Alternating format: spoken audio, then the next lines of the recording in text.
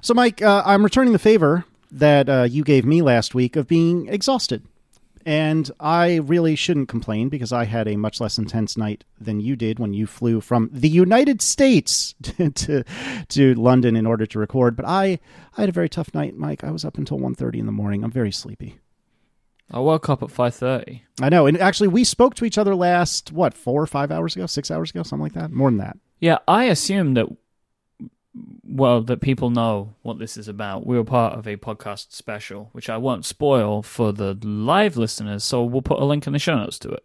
Yeah, and so we spoke at about 1 a.m. my time, which was about 6 a.m. your time. Mm-hmm. And I got to say, I don't recall a time when we spoke in a podcasting sense, when you and I have spoken and then like 8 hours later spoken again. Well, no, because the logistics of making that occur, just based upon how the time works for both of us, yeah, exactly, is a nightmare that neither of us would actually choose to do for anything other than being on a cool thing with friends. So, yep, that's exactly right. But so funny thing about last week's episode, as I was polishing it up to finish off the edit and stuff, as you do, and we're going to talk about the editing process of this show a little bit later on for a different reason. Mm-hmm. But as I was finalizing the episode based upon your facts and figures, I go through little clips and, I hear parts of the episode. There were huge chunks of the show that I have literally no memory of, which is terrifying. This has never happened to me before. I mean, I'll always eventually forget things or whatever, but I was like listening to myself talk, and it's like, I do not remember having this conversation. Was that another human being using my body to have this conversation? Very, very peculiar, very weird. So, yeah, if you enjoyed last week's episode, that's why it was like that. I think I have maybe another one of those coming up in January. So we have that to look forward to. That sounds super fun. Yeah, but I'm sleepy. I'm not as sleepy as you were last time, for sure, but I am definitely sleepy. So if I say something stupid, we'll blame a holiday party. We won't blame me. But with that said, there's been some news since you and I last spoke. You, my friend, have decided to leave your iPads behind and get yourself a brand new Mac. So tell me about this. No, I just got a Mac to use with my iPad. Oh, it was worth a shot. I have a Mac Mini. I bought a really great Mac Mini. I think this Mac Mini is about, if not a little bit more in some areas, powerful than my iMac. It's got some better specs, but falls down on the graphics because it's a Mac Mini. But I have more RAM in the Mac Mini, and I think it has a slightly better processor than my iMac does. Because my iMac is it's a 2015 iMac, 5K iMac. I got this when they went 5K, so when the iMac went to 5K, I bought this one, and it's been a champ ever since. And I don't have any desire to change it until maybe the Mac Pro, which I'll enjoy talking to you about at great length when that happens. Mm-hmm. But I bought a Mac Mini for a few reasons. One of them is because I had a cool idea to use of a product that is a sponsor on other Relay FM shows, as a disclaimer, called the Luna Display, which is this little thing. You've probably heard about it if you listen to some of our other shows, but it's a little thing that you plug into the back of a Mac, and you can then use an iPad as the monitor for that Mac, or as like a second display or whatever. But I have it attached to my Mac Mini, which I'm running headless, which means it has no monitor attached to it. And then I just open up the Luna Display app on my iPad Pro, and that's how I interact with the Mac Mini when I'm in the house, because it only works when you're on the same Wi-Fi network. And then I use if I want to, I can use the VNC app screens, which I quite like, and that's a way to access that device when I'm out of the house. So that's what so why did I do this? I hear you ask. Why is it so important to me that I would do this? Well, every now and then there are things, and this doesn't happen a lot, but it happens, right? That there are things that my iPad can't do, but a Mac can. And now I don't have to come into the office and turn on my iMac because I shut it down every day. I don't have to turn it on. My Mac Mini is just sitting there ready and waiting. All I gotta do is open the Luna Display app and I'm off to the races.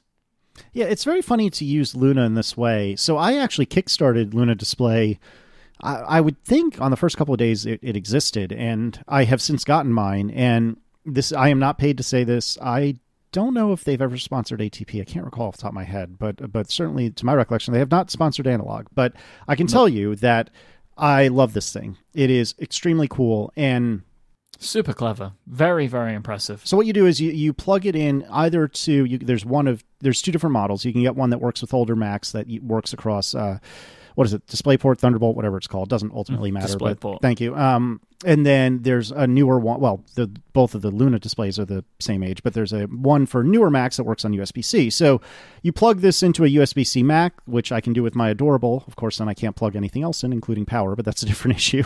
But I can plug this into my Adorable. And the ostensible idea of Luna Display is that, and I've done this actually, this very thing, is let's say I go to the library to do work, and I have my iPad and my MacBook with me. I can plug in the Luna Display to the MacBook, start up the Luna app on the iPad, and I now have a 2-screen setup that's extremely portable. And that was ostensibly the reason that Luna Display existed.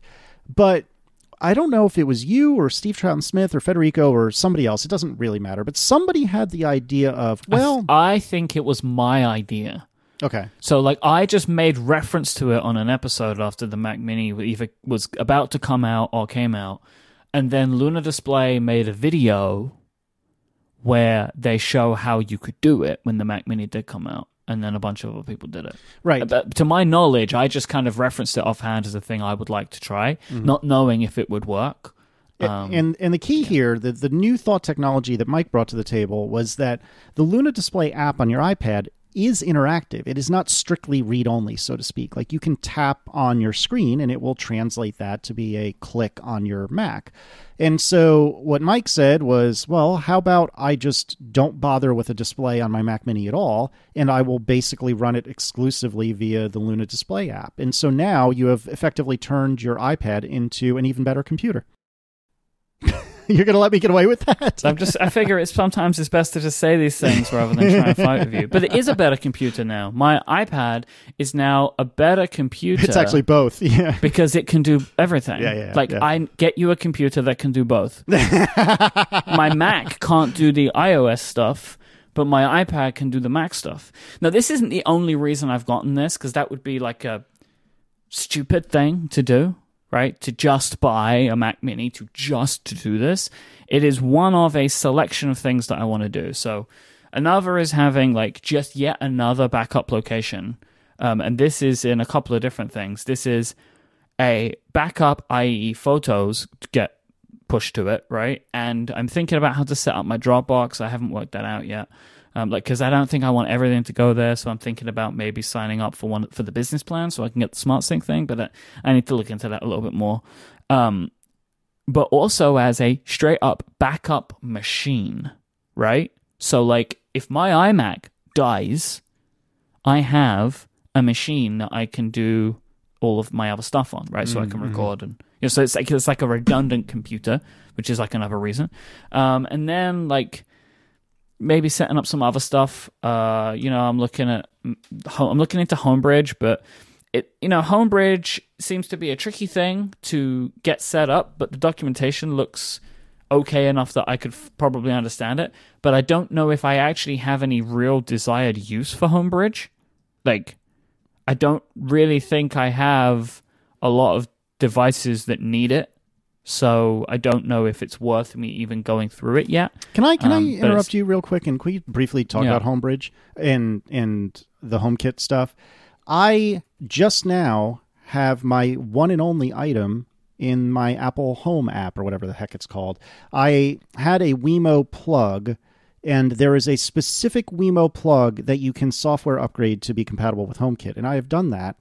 And I now have something on HomeKit, and this is the first HomeKit device I have. I have plenty of smart home things, but unfortunately they were all bought long before HomeKit was a thing. Yeah. So I have a couple of Wemo switches, but I never use them for anything. So what are you using in general? You're doing everything through the Echo, is that right? And the HomePod, because I pretty much only use the Hue lights.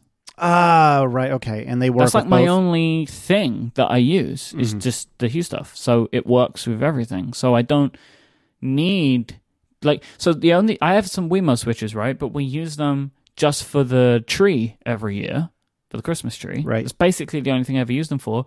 But I have that on a timer now, so it doesn't need to be in HomeKit, because I just set it up in the Wemo app with a timer, so it turns on and turns off. So like, it's the thing, right? So basically, I did this because I wanted to be open to be able to try different things, right? So like, it was more of like this is a long-term project type dealio. But one of the things, like having access to a Mac from an iOS device can also be useful for other stuff. So like, for example, I have considered like, what would it be like to like edit shows on iOS, right? But I don't want to give up some of the tools that I have on my Mac. Well, now I don't need to, because I can just put the file in Dropbox. I can do the pre-production stuff that I do in Adobe Audition, and just save it back in the Dropbox again, and then it's on my iPad. So, it's just stuff like that, and I'm kind of like thinking about other little things I can do. But it is a long-term project, but something I've wanted to sink my teeth in for a while. Yeah, and there's plenty of other things you could do with this. To round out the Homebridge conversation, I agree with you that even despite the fact that I only have one HomeKit, well, I guess it's actually because I only have one HomeKit device, I feel like I should want to do Homebridge, because that would hypothetically get some of my other older devices into HomeKit. But the couple times I've looked into it, I came to the same conclusion as you, which is that even for me, a professional developer, it looked super fiddly and super fragile, and I just didn't really want to be bothered with it. But you might want to think about running a Plex server, maybe, if you ever really, buy any physical media, which last I heard, I don't think you really ever do anymore. But if you had media that you acquired either through, interesting means or just because you bought like discs or something like that, you could run a Plex server on your Mac Mini. Although, again, I think for you'd probably be better served just by having a Plex account and using the client on your iOS devices. You could run a VPN on your Mini, which is nice, so rather than paying another service for a VPN access when you're traveling and don't want to be on, say, the Starbucks Wi-Fi or something like that, you could run that out of your own house, which is something I do on my Synology. We talked about Homebridge. If you ever print anything and don't have a AirPrint compatible printer, you could run some sort of, I feel there's some app or some software product that will. Oh, that's something I'm definitely gonna try. Yeah, there is an app. I don't remember the name. Yeah, of it. I can't either. We will find it and put it in the show notes so we don't get a million emails or tweets about it. So don't worry, we will 100% find it. But I'm gonna put it in there because we have a Epson printer that uses an app to print with, and it's fine, but it's a pain in the butt, right? Like, it's just like, oh, really? It's such a pain in the butt, this printer, because sometimes it doesn't work, and so having access to AirPrint would just make stuff easier, I think. Yeah, and that's the only stuff I could really think about offhand. Printopia. Oh, yeah, there you go. But yeah, I think having a redundant computer in the house is obviously not a bad thing. I'm impressed by how well this Luna display thing seems to be working out for you so far. I'm surprised it's working as well as it is. It is wild, honestly, that it does work that way. But like with an Apple Pencil and my smart keyboard, I can just straight up use it like it's a laptop. Like, I'm genuinely surprised at how well it works, just because it just doesn't seem like it could. Like, I remember when they approached us, I was like, all right, I want to test this thing. So they sent one to me, and I was like, oh, okay. Because I was testing it with my iMac. I had the DisplayPort version. I was like, oh, it does work. But kind of just left it at that because I didn't want to leave my iMac on all the time, right? But that's one of the reasons I wanted the Mac Mini. So Yeah. All right, what else is awesome these days? Squarespace. You can make your next move with Squarespace. They will let you easily create a website for your next idea or project, maybe for your business, maybe for an event you've got coming up. No matter what type of website you want to make, Squarespace is the all-in-one platform that gives you all the tools that you need. They have online store functionality and blog functionality and so much more. You have beautiful templates that you can customize. You can grab a unique domain name, so everything's all in one place. They are the all-in-one package for you. There's nothing to install or patch or upgrade. You don't have to worry about any of this. Squarespace has got you covered. They integrate with a bunch of third-party services. Like, for example, when we built our wedding website on Squarespace, which is super easy to do, we were able to integrate it with Google Sheets. So when people filled out a form on the Squarespace website, it filled out all that information in a Google Sheet for us. Very, very cool indeed. You can sign up today to try Squarespace out. Go to squarespace.com/analog and you get a free trial. And you can try it out as much as you want to your heart's content. Tinker around with everything. It's like a full trial. You get to see everything. And then when you want to sign up for a plan to set that website out into the wild, you just need to pay for one of their plans. Sign up. They start at just $12 a month, but you can get 10% off your first purchase of a website or domain if you use the offer code ANALOG at checkout. Once again, that is squarespace.com/analog and the code ANALOG to get 10% off your first purchase. Our thanks to Squarespace for their support of this show. Squarespace, make your next move, make your next website. So we're recording exactly a week before Christmas, but this episode will...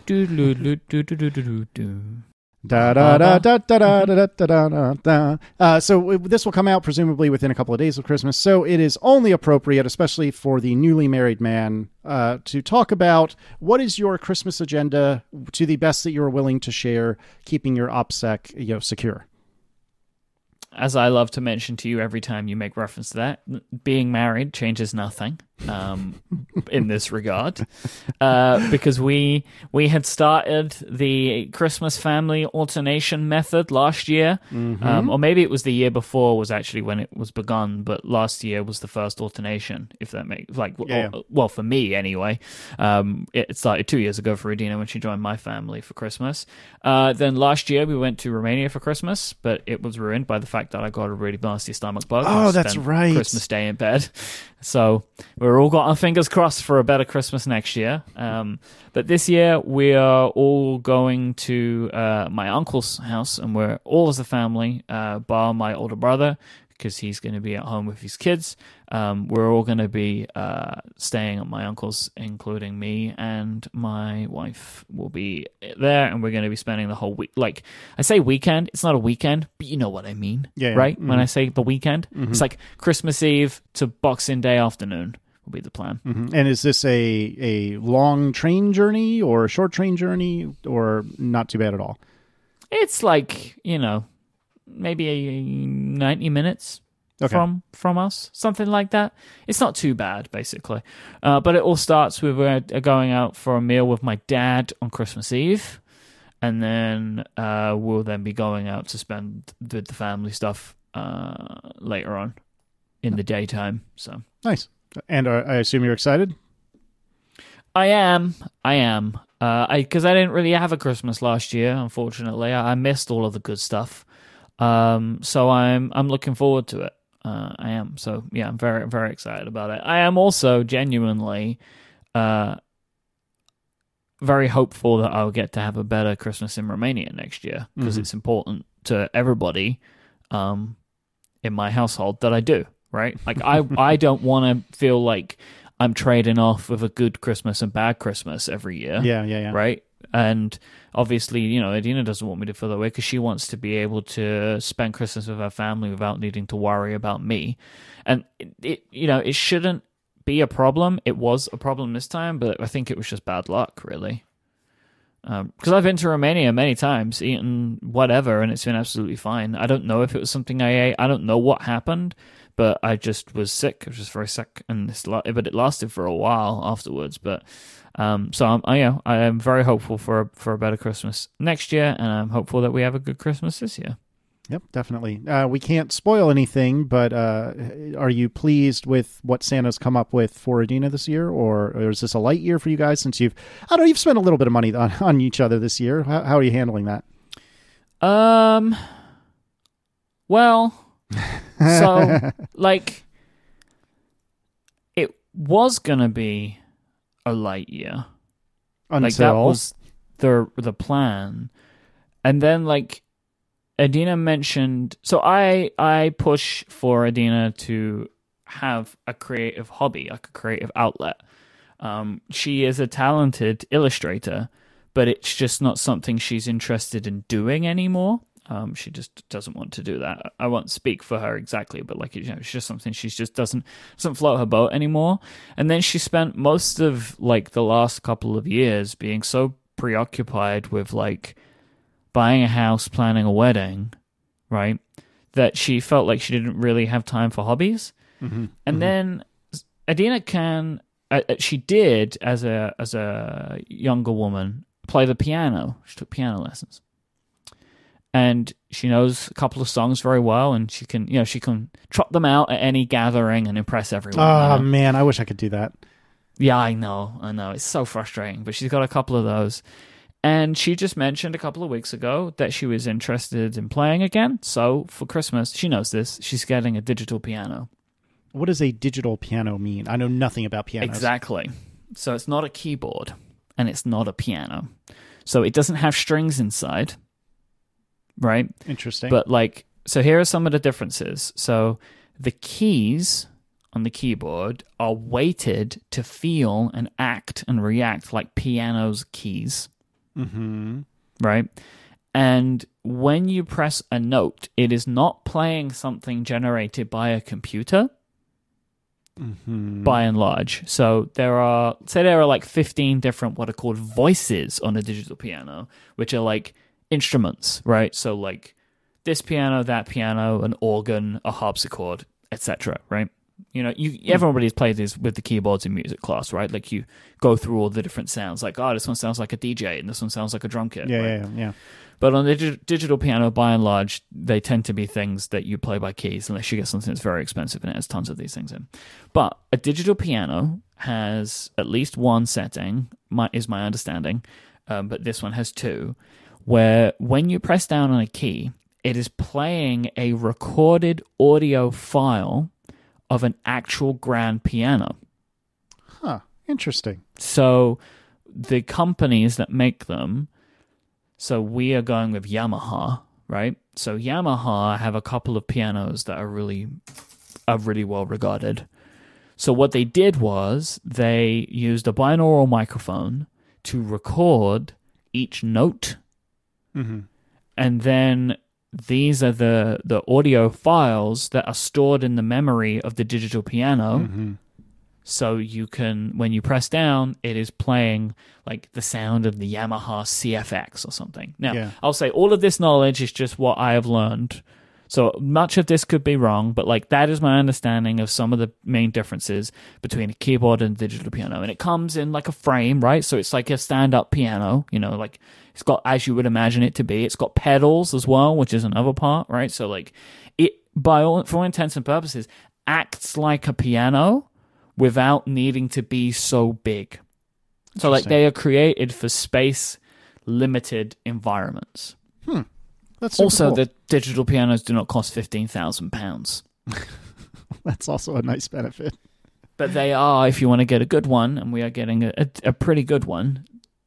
It's what makes Christmas go from light Christmas to heavier Christmas. But I desperately want to encourage my wife's creativity. So I would do this. As I said to her, I'm just pleased she said it in December.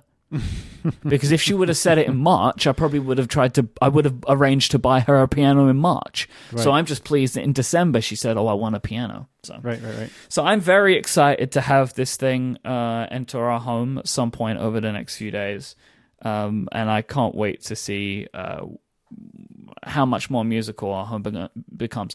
Ian UK in the chat has asked if it has a MIDI interface. So this is one of the great things about this type of stuff. If you get the right type of model, there is a couple of connectors. One, we bought like a little Bluetooth connector, so they have a couple of apps that you can link to the pianos to change settings and stuff.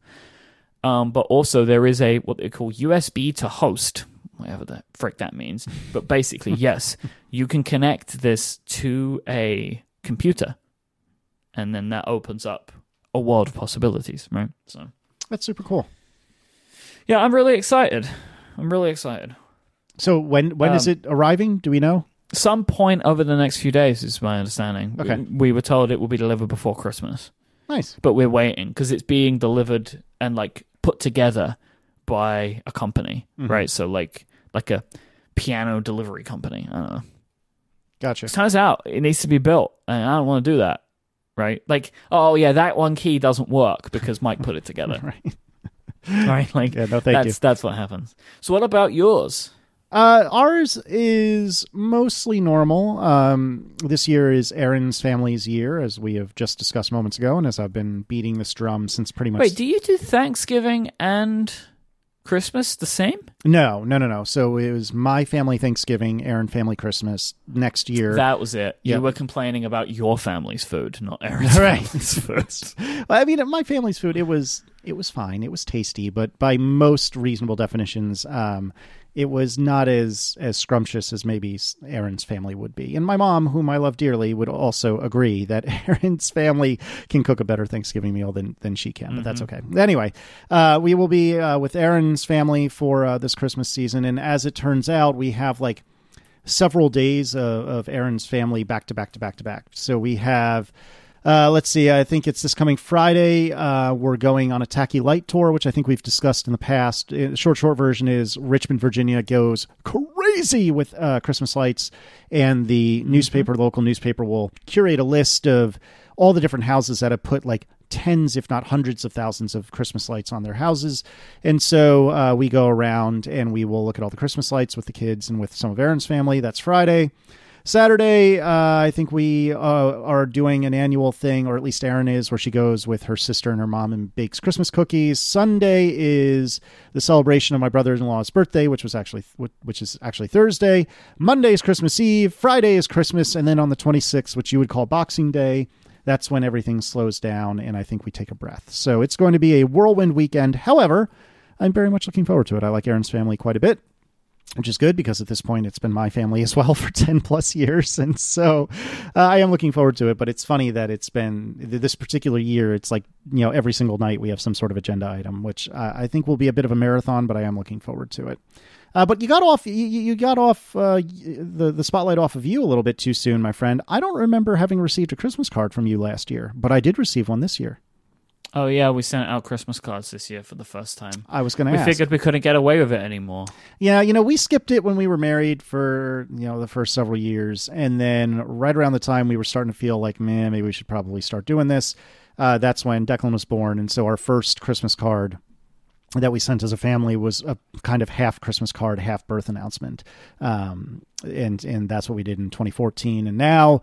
4 years on, we're doing a regular Christmas card like everyone else. And it's fun and enjoyable, and I look forward to them every year. But it is... Well, see, we always get sent them, and I have been for many years. Mm-hmm. My American friends send me Christmas cards. This isn't a thing that really happens in Britain, especially is that right? people making their own. Oh, like you might okay. get from some very close friends or family members. By and large, you might just get like something somebody bought from a store, right? And you send those out. Mm-hmm. But the idea of like we make our own Christmas cards and send them to our friends and family is a very American thing. Interesting. But so we only get Christmas cards from our American friends or from people who, like me, live in this country but have a lot of American friends and get a lot of cards from American friends. So then they have a card that they then send to their friends in the UK as well, right? Gotcha. So we thought, well, we should, if there's a good time to start, it would be now because we're now married.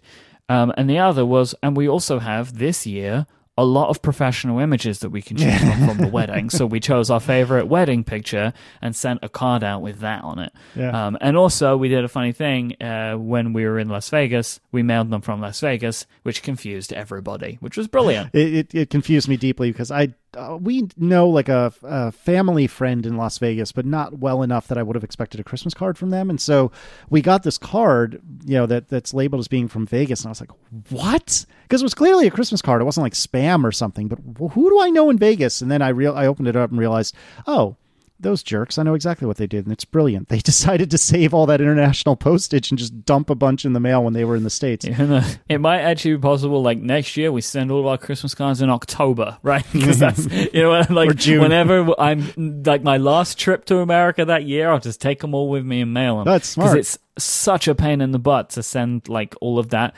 all like, you know, like 20, 25 cards or something from the UK to America. Yeah. That's a pain. Yeah. I actually just mailed your Christmas card this morning, and it is $2 a card for us to do something overseas, which, you know, for me, it was like 5 people, so it wasn't that bad. But for you, it's the opposite of what I'm dealing with. You know, the overwhelming majority for you is overseas, and almost nobody is domestic. And for me, it's quite the opposite. So it was very smart. I laughed quite a bit. I almost laughed more over the mailing strategy than I did with the card. We do have to send.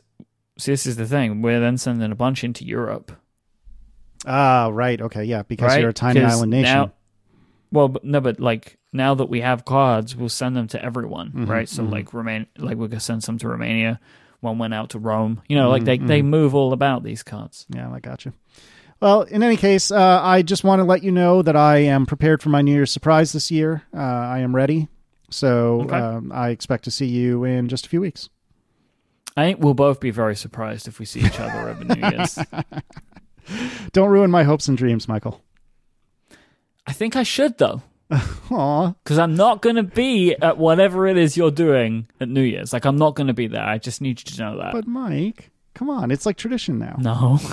We did it one time 2 years ago. It wasn't even last year. No, one data point makes a line. And last year was my fault because of Michaela. So I think it's reasonable that we pick it back up this year. Okay. Then I'll look forward to seeing you in London. I already did that this year. I've been to America this year. God. Every time you have an answer. All right, before we really get angry at each other, why don't you tell me about something that's awesome? Pingdom, the company who make website performance monitoring super easy. Everybody loves a fast website, and Pingdom help keep a lot of your favorite sites online and running smoothly. Slack, Twitter, Relay FM, Netflix, these are just a few companies who trust Pingdom to take care of their website monitoring. Because websites are very, very complicated. With Pingdom, you can monitor any site transaction, stuff like user registrations, logins, checkouts, and also just the availability of your entire website. If any of that stuff is having problems, Pingdom will let you know. You will be the first to know. Well, you'll be second to know. Pingdom's first to know, then they tell you, and then you're second to know, which is really good because you don't want to be seventh to know, which can happen a lot, especially if you're not doing anything like this. If you're not using Pingdom, the way that you find out something's broken is from a support email. Nobody wants to deal with that. It's super easy to get started. All the Pingdom needs is your URL, and they'll take care of the rest. Go to pingdom.com/relayfm, and you can get a 14-day free trial with no credit card required, so you can see how great Pingdom is. Although there is a funny thing, I love that. So Pingdom do a lot of great stuff, right? They also do like just general performance monitoring, which I enjoy, so they can tell you like how fast everything's loading and all that sort of stuff. And they send you reports. But like their biggest feature is the fact that, and their best feature is the fact that they will tell you when something breaks. So to really understand how good it is, you kind of have to hope your website breaks during the trial. So hopefully it does. And if it does, then you'll know how great it is. But if it doesn't, you should still sign up because Pingdom's awesome. Use the code ANALOG at checkout and you'll get a wonderful 30% off your first invoice. Our thanks to Pingdom for their support of this show and Relay FM. So when I went independent in July, I wasn't entirely sure what my working world would look like afterwards. And as it's turned out, my working world has been largely media-related things, so podcasting and YouTubing, and we've talked about that quite a bit in the past. However, that means that over the last several months, I have mostly stopped looking at writing code. Yeah, I'll do a little bit here, a little bit there, but I've mostly kind of left that behind, and I got feeling kind of bad about it. I got feeling kind of bad about it because I missed it. And I got feeling kind of bad about it because I felt like I was letting my muscles atrophy. And kind of the whole point of throwing caution to the wind and doing what I'm doing right now is that I kept telling myself, well, as long as you're not an idiot, then you can always get a regular job again. You know, I could even go back to my old employer if I play my cards right. But I realized I hadn't really opened Xcode, which is the program in which I write, iOS apps, and hadn't really opened Xcode and really sat down and written anything in months, almost 6 months. And that was starting to feel gross. I was starting to miss it, and I was getting a little nervous because I realized it was not tip of the tongue, if you will. Does that make sense? I was starting to get hung up on things. It was not flowing through your fingers. Yes. See, this is why we are such a good team. Thank you. That's exactly right. And so I was kind of looking for an excuse to write a little bit of code and figure out something to do. And then I don't know how it happened or what occurred to me, but I think it was actually when I was editing the last episode of Analog, the prior one to this one, that I was doing it on my iMac, which is what I always do. And it occurred to me I have this fancy pants new iPad Pro. It would be really cool if I could do this edit on the iPad Pro. And let me just set the stage a little bit and explain to you what I mean by the edit. And we've talked about this in the past, and we kind of alluded to this earlier, but the way Mike and I work is that once we record, I will listen to the recording, and I will say, okay, at 3 minutes and 42 seconds, I coughed. At 4 minutes and 53 seconds, we talked on top of each other. At 6 minutes and 12 seconds, I started to say something and you interrupted me, but that's fine because it's better if you just cut me out, as though I never said anything at all. And that's why I hope that you listening to this very rarely hear us crosstalk. And if you do, it's typically, if not always, a deliberate choice by Mike and myself that we're letting that through the edit, right? And so the way I would do this is I would play the file on like QuickTime or whatever, and I would have a text edit document open. And when I heard something I didn't like, I would pause, back up a smidge. Then I would figure out the exact timestamp. Okay, it's 4 minutes and 31 seconds. Then I'd pause again. I would go to my text edit document. I would write down 4 minutes, 31 seconds, I coughed. And then I would play and keep going. And none of this is bad. None of this is a problem. And it's not really that tedious in the grand scheme of things, but I felt like it could be better. And I also felt like I really want to write some code. So I'll give you one guess what happens. So I wrote a thing that I'm calling Poditor, or Poditor, Poditor. It's the portmanteau. I don't know how to pronounce that word. Yeah, that name. It's not great. Could do with some work. I mean, it is not surprising that you have like created an ugly portmanteau because you love to do that. I love to do that. So we're workshopping. So really, actually, it's on brand. Keep it. So anyway, the point is, I've created this app that is visually very simple. Probably could be described as literally ugly. But the point of it is that I wrote it just for me, and it is supposed to serve the purpose of letting me play an episode on my iPad. And as I'm listening to that episode, I can mash a button that is literally almost half the size of this entire iPad screen. And that is I want to put a new edit in right here. And the app will automatically pause playback, and it will give me a series of options as to what this edit point should be. Is this the start of the show, the end of the show? Is this a chapter marker, a sponsor read? Is this just a general edit? How will they display to you out of interest? Well, you'll find out in a couple of days when I use it, won't you? But the answer to your question is I have officially designated emojis, also on brand, that indicate what each thing is. So I think there was... Right, but now hang on a second. Hang on. Mm-hmm. What do you mean I'm going to find out? Are you just going to send me a list of emoji? Yeah, there's a list of emoji with timestamps and text that describes what they are. So, well, usually there's text. So as an example, when the show should start, I have the little clapboard, that they use on like Hollywood. You know what I'm talking about? Mm-hmm. Take one, action, click. I feel like I should have been consulted at some point during the development of this application. What'll inevitably happen is I will send this to Mike, and he will either say, okay, I understand where you're going with this, but I think we need to change a few things. Well, because, why can't the emoji just be, you tap a button and it drops in a word? It could. Instead. But where's the fun in that? It's not on brand. Okay. You and I can fight about this privately. And all kidding aside, as much as I'm giving you a hard time, one of the advantages of this being my own creation is that if you take this output as input into your part of the process, and you're like, wow, this is trash, I can't work with this, then we can change it. I think there are a lot of things that would work fine. So, if we cross over each other, if you just put a big X there or whatever, you don't need to tell me crosstalk.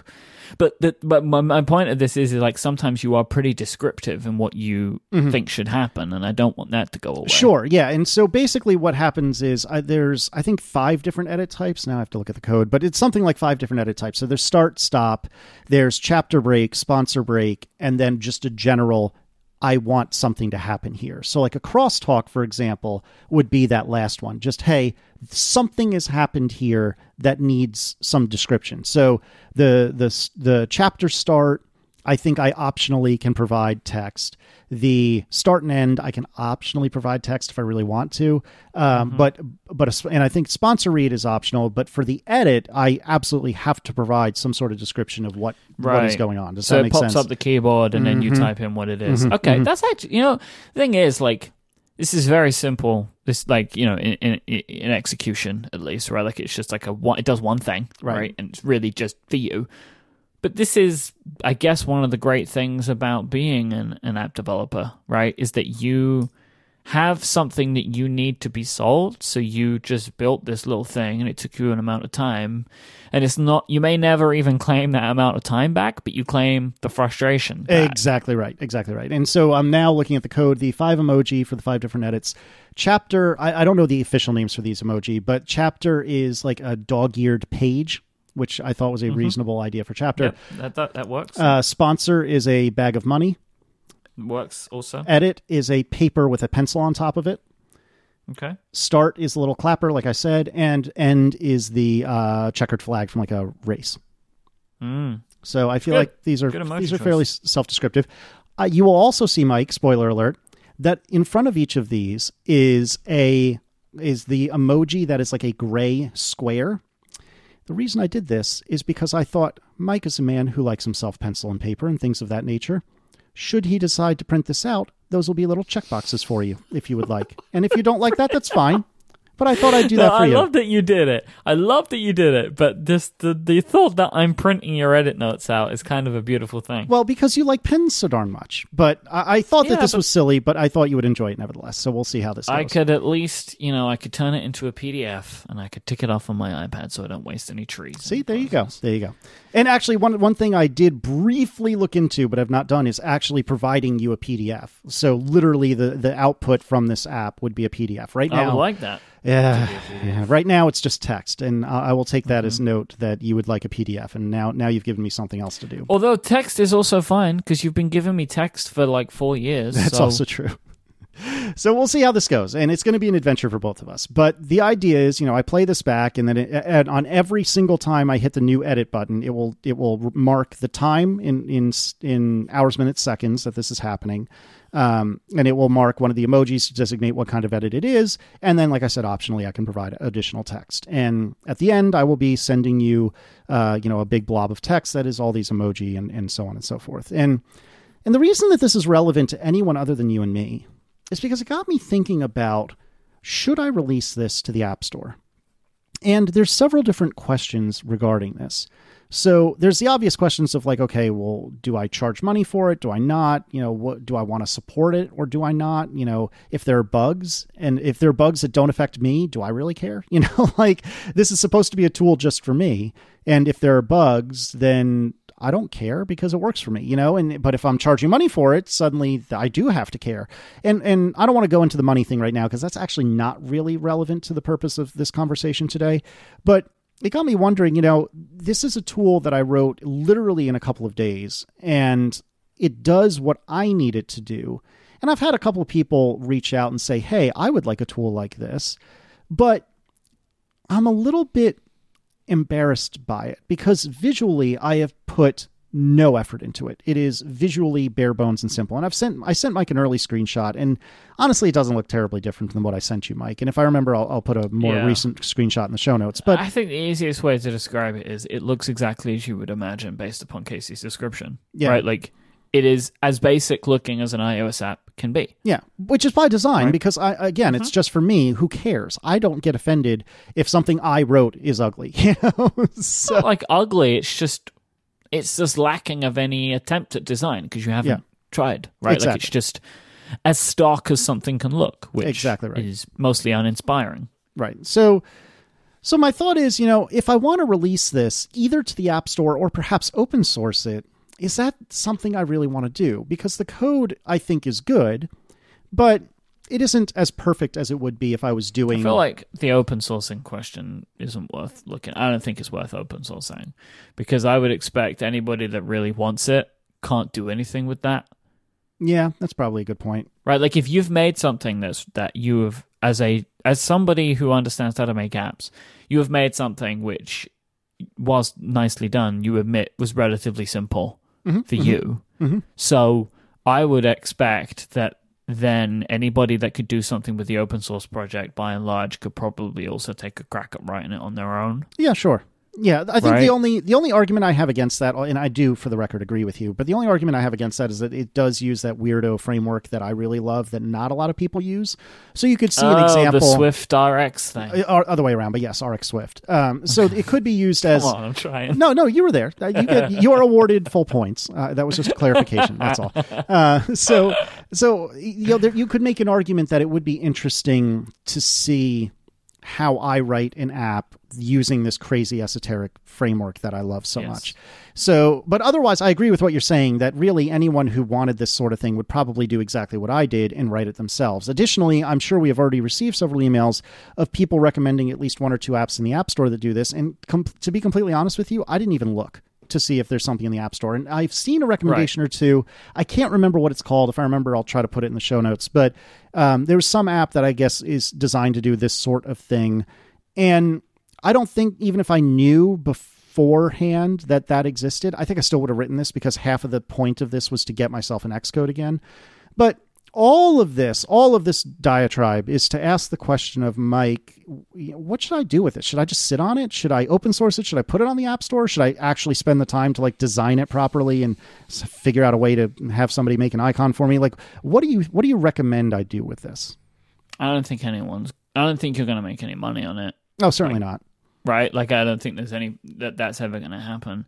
As I don't really know how many people could actually use it or would actually use it. Agreed. Yes, there are people, but I mean, it is a fraction of a fraction of a fraction, right? One, you've got to make podcasts. Two, you have to want to edit them in this way.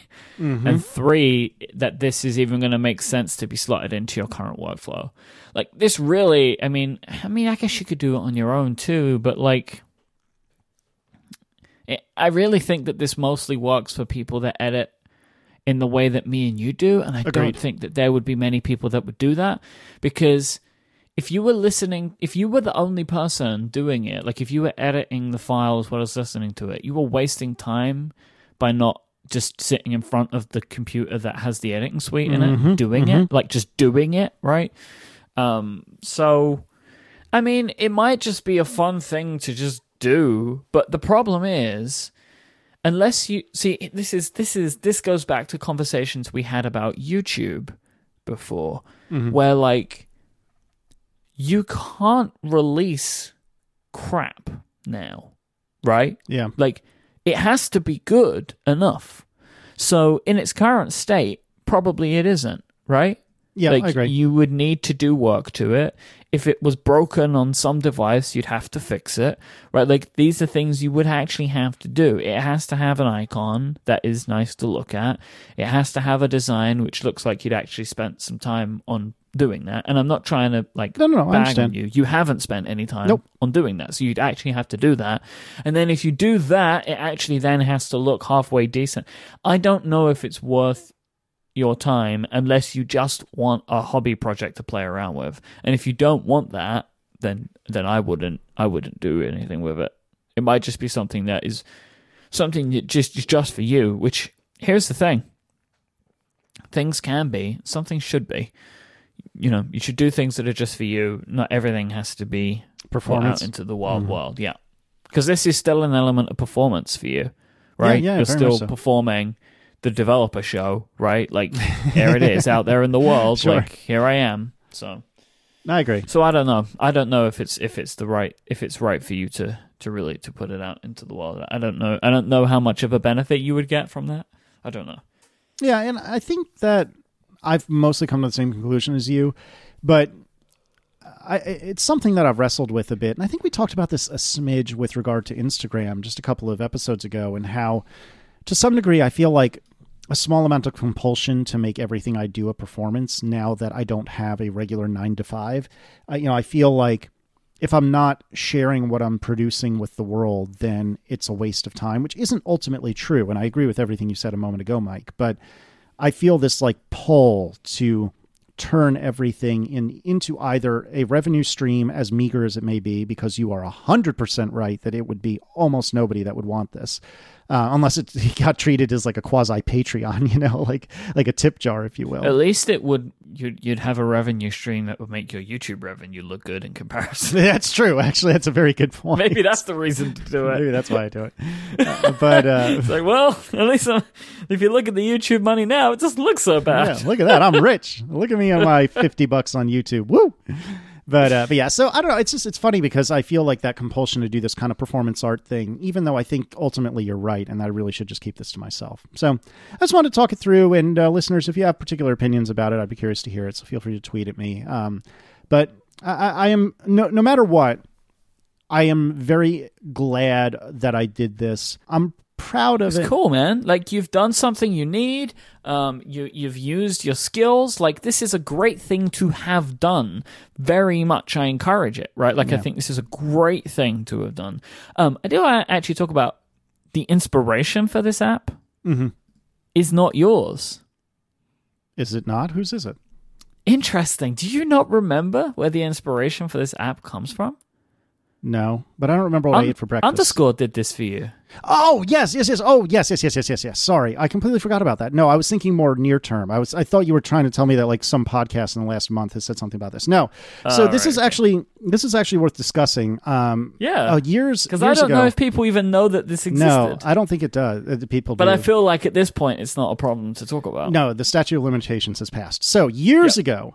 Around the time that Analog had first started, underscore David Smith, dear friend of the show, had just come out with Pod Wrangler, which was a podcast player, and I think this was pre-Overcast by a few months. Had released Pod Wrangler, which was a podcast player that basically rode on top of the Feed Wrangler backend. So Feed Wrangler is another underscore joint, and he had written Feed Wrangler to be an RSS reader and crawler after Google Reader had been sunset. And then he thought, well, all of podcasting is based on RSS, so I can make a podcast client pretty darn easy. Let me just do that. And that's what he did.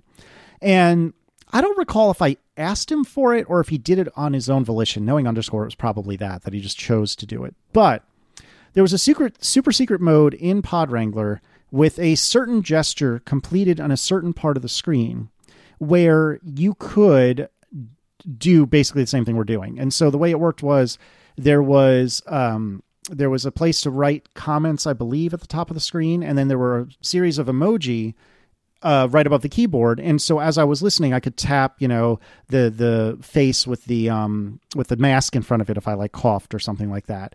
And there was, I think, the warning symbol if I swore or something like that, because this was before I really could get my potty mouth under control. And I actually used that to deliver the notes, the edit notes to Mike for probably 6 months to a year. Because this was something you used to do for ATP. This style of edit, the reason this exists is because Casey used to do this for ATP. Yeah. So when Casey the Diva came on board to do a show with me, he demanded that he be edited in this way. Yes, and so that's why we now edit this way, where Casey provides me with a list of things and then I work within them. Yeah, but it is genuinely very useful for me. It cuts a bunch of time for me. It saves me time. Yeah, and I mean, some things Mike does, some things he doesn't, and obviously there are two editors on this show, and ultimately Mike gets the final word. But yeah, so underscore had written all this specifically for me, and actually just a couple of weeks ago, he sent me a screenshot of him having removed all of those files from Xcode from the Pod Wrangler project. Which made me a little sad. Yeah. It's finally dead. Yeah, it made perfect sense, but it did make me a little sad nevertheless. And yes, I'm sorry. Apologies to underscore that I didn't realize where Mike was going with this question. What underscore did is 1000% the inspiration for this app. And this is just a more modern version of the same thing.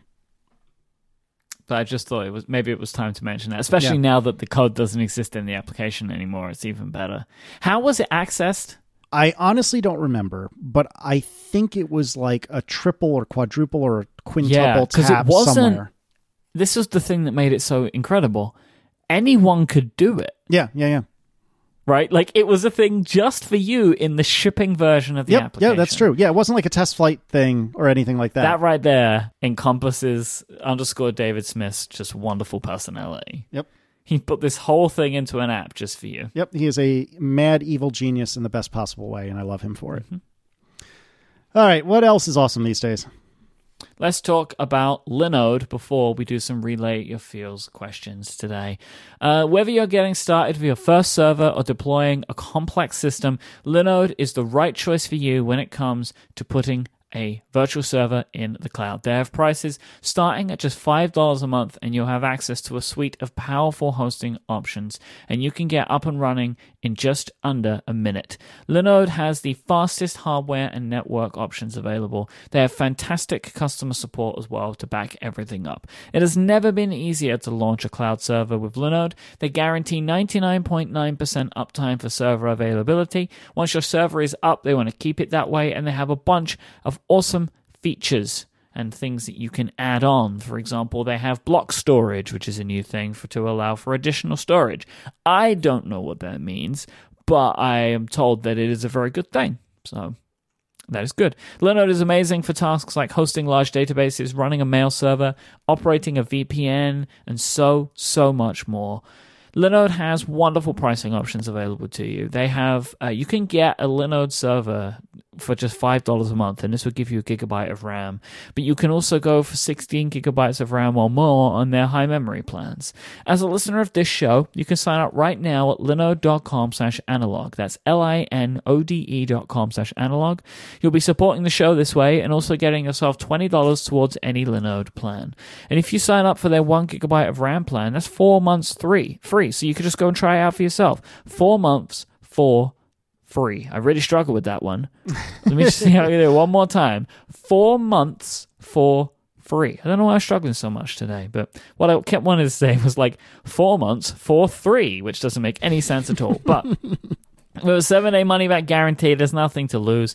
Go to linode.com/analog right now so you can learn more, sign up, and take advantage of that $20 credit, or use the promo code analog2018 at checkout. Linode are an amazing, wonderful, fantastic partner of Relay FM. We value our relationship with them very, very highly. They're a great supporter of this network. So if you do need, or if you know somebody who needs a virtual server, please recommend Linode and ask that person to use one of our codes, because it'll also get a great deal. Thanks so much to Linode for their continued support of this show and Relay FM. Let's round out today with some Relay Your Feels questions. Yes, the please. first one comes from Mark. Mark wants to know, would you ever consider collaborating on a podcast project with your significant other? I absolutely would, and I'd be curious to hear your thoughts on this, Mike. There's a couple problems with me and Aaron, or Aaron and I, doing it. Neither of us has ever edited a podcast, despite all the conversation we had about quote-unquote editing. I've never sat behind like GarageBand or Logic or once anything you're like finished with building this app, maybe it's time that you actually open up Logic. No, because the moment I buy and install Logic, I will never edit, or I will never not have to edit Analog again. You will make me do it forevermore. And so I can genuinely say right now, I own neither Ferrite nor Logic, and I am going to keep it that way as long as possible. Man.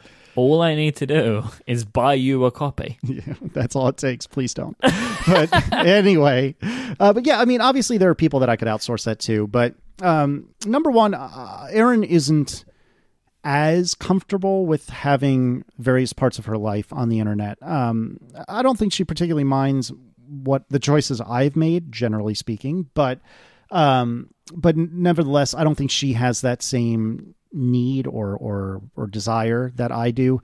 And so I think, she has said to me a couple times, like, we should do a show together, but neither of us have come up with a really, good shtick. Like, top four, as loose as those rules may be, and as much as that the application of those rules, it drives me bananas sometimes. It is an incredibly good shtick, and I think it is really perfect for the Armints. And so I don't know what that shtick would be for Aaron and me, but if we could come up with it, I would absolutely do it. The obvious answer is parenting, but that is, I will do the parenting show immediately after I do the politics show, which will be immediately after I do the religion show. So that is to say, no freaking thank you. I think you stacked those in a tricky order. I feel like you started with the hardest one. Maybe, but you get the point I'm driving at. That it is beyond here be dragons. No, thank you. But what about you and Adina? I mean, this is relevant because of something that happened literally 10 hours ago that the listeners may or may not be familiar with, and we don't want to spoil. But in general, would you do a show with Adina? Yeah, we just gotta have a thing. Yeah, it sounds familiar. I mean, like we just need a thing. I mean, it seems that she would be willing if there was something that really caught us as an idea. It's like top 4 is like a perfect show for Tiff and Marco. Right. Right? Like it fits their personalities. Like just the idea, which is a very good one, it fits them. And obviously me and Nadina have a lot of shared interests, but we have yet to come up with something that we are both particularly excited about from like a format. Like it has to have a hook, right? And we just don't have anything. But it's like a thing where it's like, well, it's just something that we always have in the back of our brains, and I hope that it will happen one day, but that day has yet to come. The obvious answer is that the two of you and the two of us need to do a couples show, which still doesn't answer the question of what's that about. But maybe if we put our 4 brains together, maybe we can come up with one decent idea. I feel like that's even harder. You're probably right. Mark has a second question, Casey, and this one is putting a pretty interesting spotlight on you, which I enjoy. As a content creator, how do you justify or rationalize downloading copyrighted material from YouTube and or sharing copyrighted material via Plex? Not judging. I don't own everything on my hard drive, but I try to keep it to a minimum. Okay, so this is a multifaceted question. Let me start by saying, if one was to participate in the collection of things that fell off the back of trucks, as one has more and more disposable income, one would probably cease to do that more and more. So if hypothetically, when I was in college, let's say, and had no money, I occasionally found things that fell off the back of trucks, that would have maybe happened a lot more frequently than it does at almost 37 years old, where I actually have the money to purchase movies and things like that and music. It is a fair question.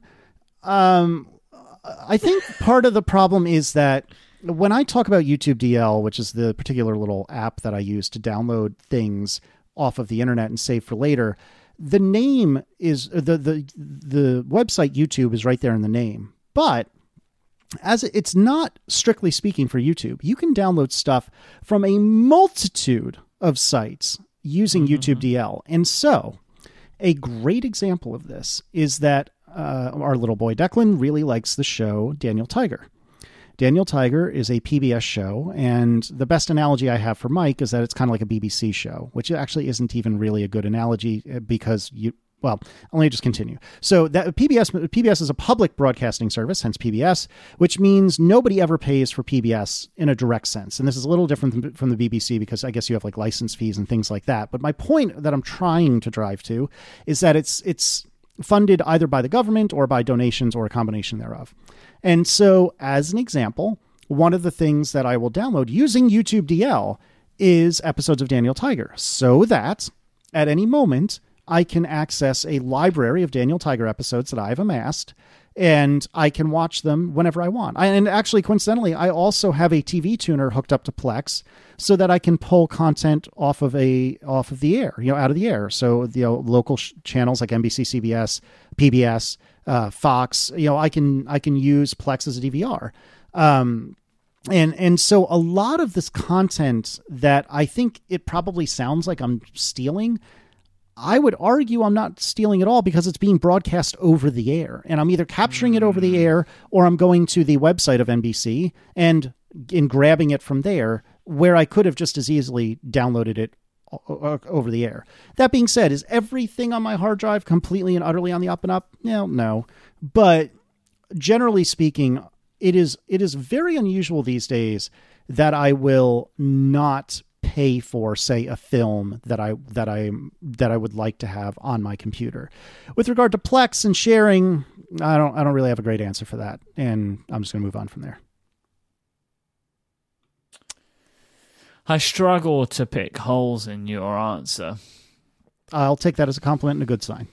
It could also mean that you're making this answer sound good for you, but I'm willing to believe all of that. I mean, it's a fair question, and it's I don't know if a struggle is the right word, but everything's a trade-off, and I would not be comfortable doing the things that I may or may not have done in the past today. But I do feel like the very thin line I'm walking is reasonable at this time. And that's all I'll say about that.